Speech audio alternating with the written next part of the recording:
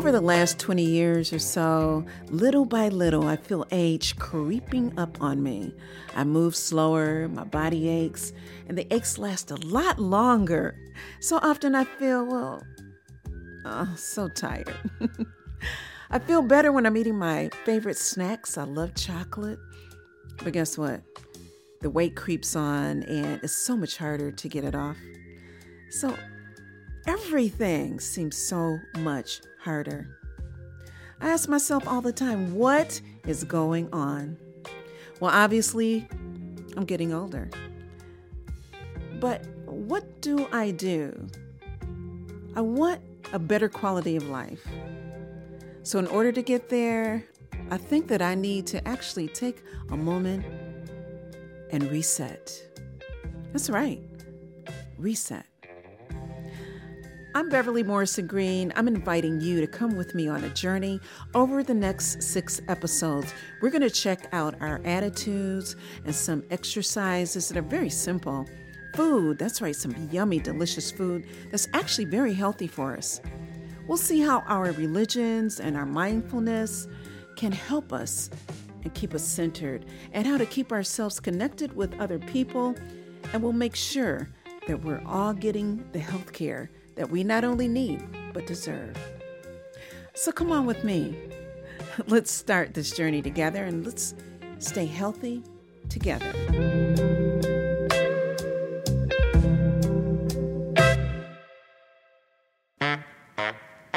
We've all heard about how important it is to have a positive attitude, right? Keep things positive.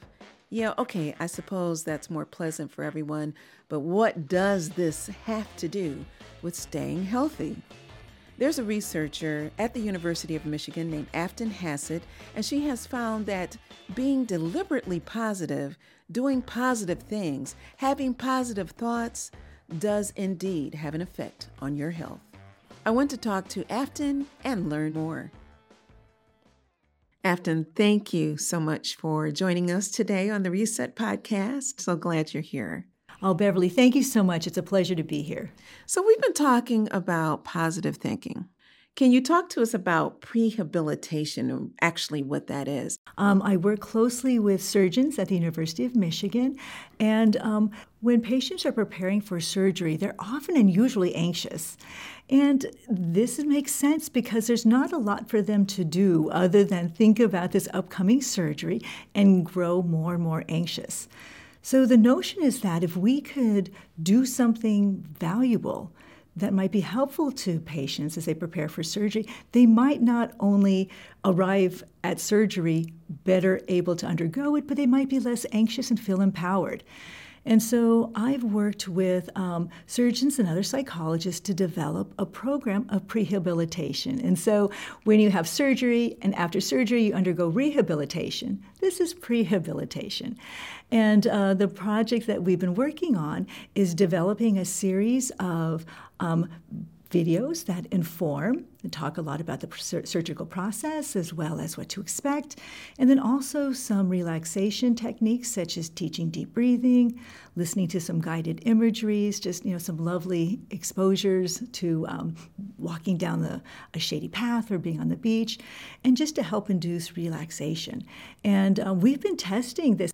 And we have found that patients not only are infinitely less anxious on the day of surgery, but also that the patients use far less opioid medication after surgery. So I'm thinking to myself, right? That's really interesting. If relaxing the mind can help patients be less anxious about surgery and even rely less on drugs for pain killing afterwards, then what else can positive thinking do for us on a daily basis? As a researcher, you came up with this concept, and how exactly have you found that this has helped people?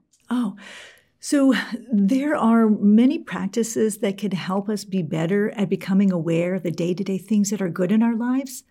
So we as humans do a really great job at finding all the negativity, right? It's kind of our survival. And this was great when we were roaming the deserts as, very primitive beings, that we needed to watch out for threat. And so everything was a threat. But now as humans in an industrialized world and cities, looking for threat all the time is just not healthy. And so what we strive to do is to teach people how to look for good. And one element of good is gratitude. And gratitude is an incredibly powerful emotion. I think it kind of overlaps with some of that prayer and meditation. There is just this sense of feeling good and settled and less stressed when one's grateful. It's almost impossible to be upset and grateful at the same moment, right? They're just opposing. And so as a way to teach gratitude, there's a lot of things. People can keep gratitude diaries where they write down something that they're grateful for on a daily basis or on a weekly basis, write down a bunch of things, write down the same things. I mean, there's many different practices. One practice that we have tested is something like a gratitude jar, or something that we even call a positive piggy bank. The main element is that you have some sort of vessel to put grateful notes in. So it could be a journal that you're writing in. It can be a box that you put little pieces of paper in. For us, and what we tested in research, is a piggy bank that people put little slips of paper in. And the instructions are simple. It's write down one thing that made you happy that day or that you are grateful for, and just put it in your little gratitude box, piggy bank in your journal. And what's kind of marvelous is if you do this as a regular practice, after a certain period of time, you've accumulated quite a bit of little happy memories that you might even forget about, a month later.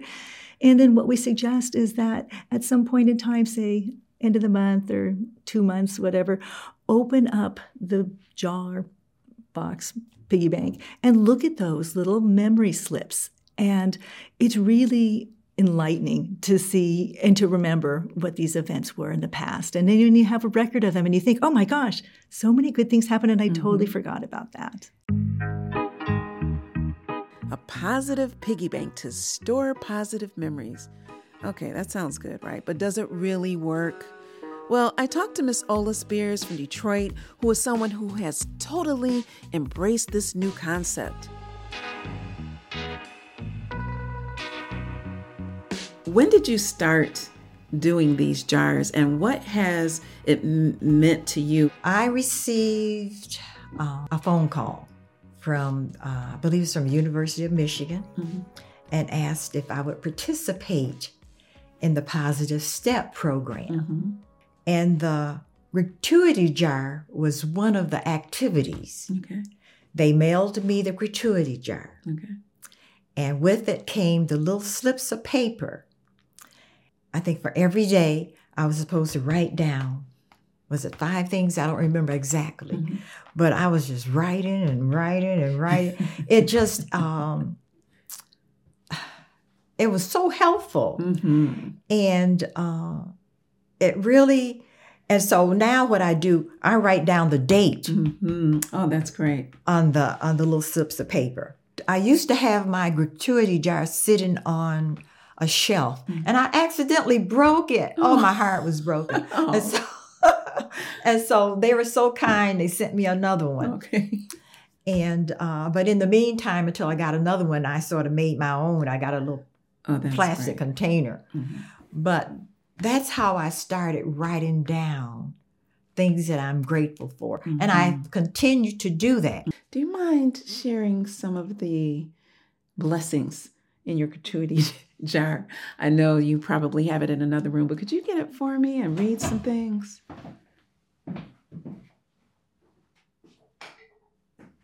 You have 2. I have 2. And that's not enough. You need bigger jars, don't you? Yes, I need bigger jars, because sometimes what I have to do, you smash them down. Yes. Pack down. Pack them down. Okay, and running over, right? This one, this one is, it was written November 19th of last year. And it says, I am grateful that the Lord let me see another birthday, 75 years old. Oh. Thank you, God. Thank you. That's one. Your birthday is November 19th? November 19th. So is my daughter's. My Really? youngest daughter. Yeah. Really? This one was written in March of this year. Okay. I am grateful for receiving orange juice and 2 toilet bowl cleaners that a lady paid for at CVS. The lady that was in front of me, that she was a coupon person. Okay. And she had a lot of coupons. And she said and it took a while. And she said, because I was so patiently waiting, she paid for mine. She blessed you. Isn't that amazing? Oh, yes, she did. I said, you don't have to do this. But she said, but I want to. I like doing it. Yeah. She paid it forward. That's she beautiful. Sure did. Oh, this is one regarding my daughter. I am grateful for good treatments for Anna. I have a daughter now that has breast cancer. It's hard. I am so grateful that the Lord has brought me through that storm. I know there's still storms to go through, Absolutely. but He brought me through.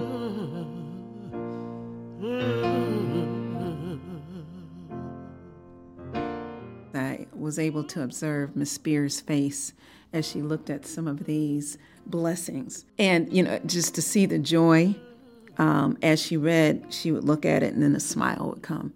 And she said, this is when X, Y, and Z happened. The most significant one, though, I think, is when she talked about her daughter who is going through breast cancer and how she was able to write something positive. I saw her light up when she read that one. So what is it about us going through those kinds of situations? Yeah. The cancer diagnosis or our children or a parent, what is it about the positivity that the gratuity jar or any of the other things that you have given us here during this podcast, what is it about the emotional state that changes when we read these? Oh, it's so powerful. And I think it's multiple things.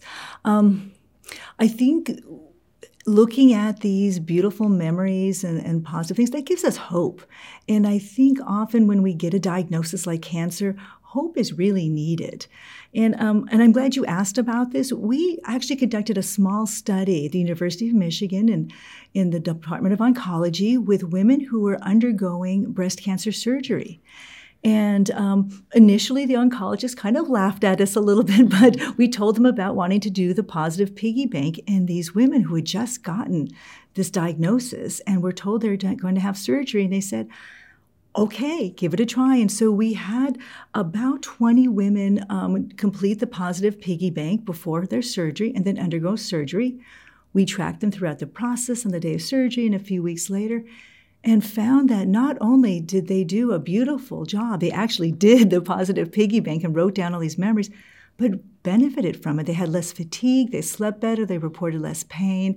And I think more than anything, it just helped them reflect on what, even though you have really bad news, what is still beautiful and special to them in the moment, a lot like what you were describing. That's beautiful.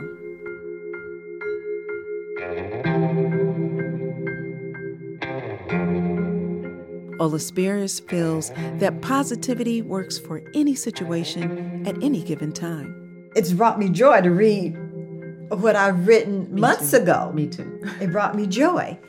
And it brings you joy when you think about how good God has been. It benefits everybody, not only African Americans. It benefits everyone to do this, young, old, in between.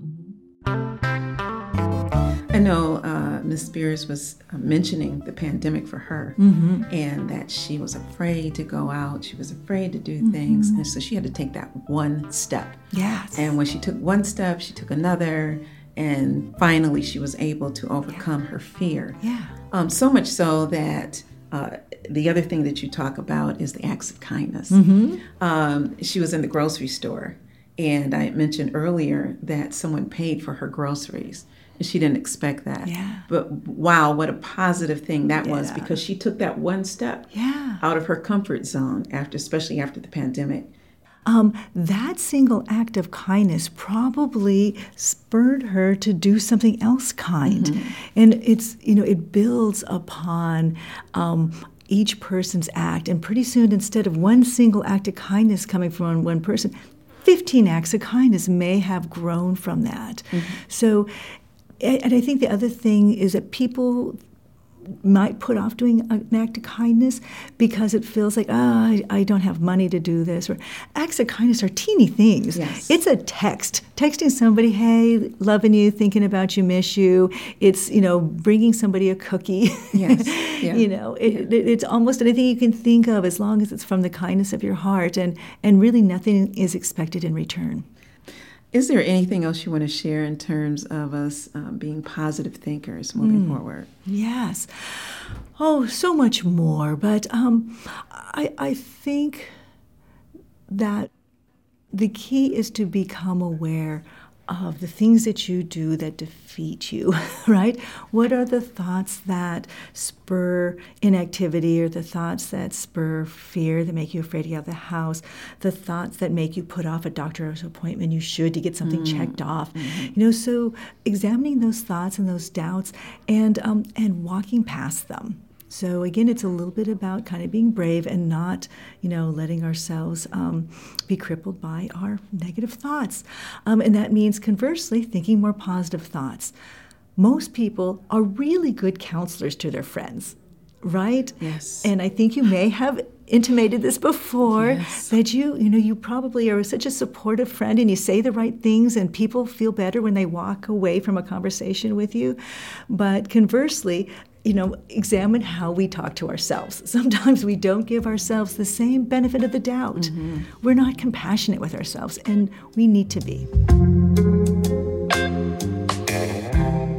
Compassion with myself. Oh my gosh. I don't do that nearly enough. It's so easy to be self-critical, at least for me. How about you? Are you being compassionate with yourself? Well, if you're not, I know I'm not, so let's both work on that. And I'm hopeful that you'll join us again for our next episode on the Reset Podcast. We'll be looking at different ways to stay physically active, and let's keep the positivity flowing, and let's keep our healthfulness going. Now, excuse me while I go jot down some positive memories to put in my gratuity jar. The Reset Podcast is a project of the University of Michigan School of Public Health in partnership with the Detroit Health Department and is produced by Michigan Media. Funding is provided by the National Institute of Nursing Research.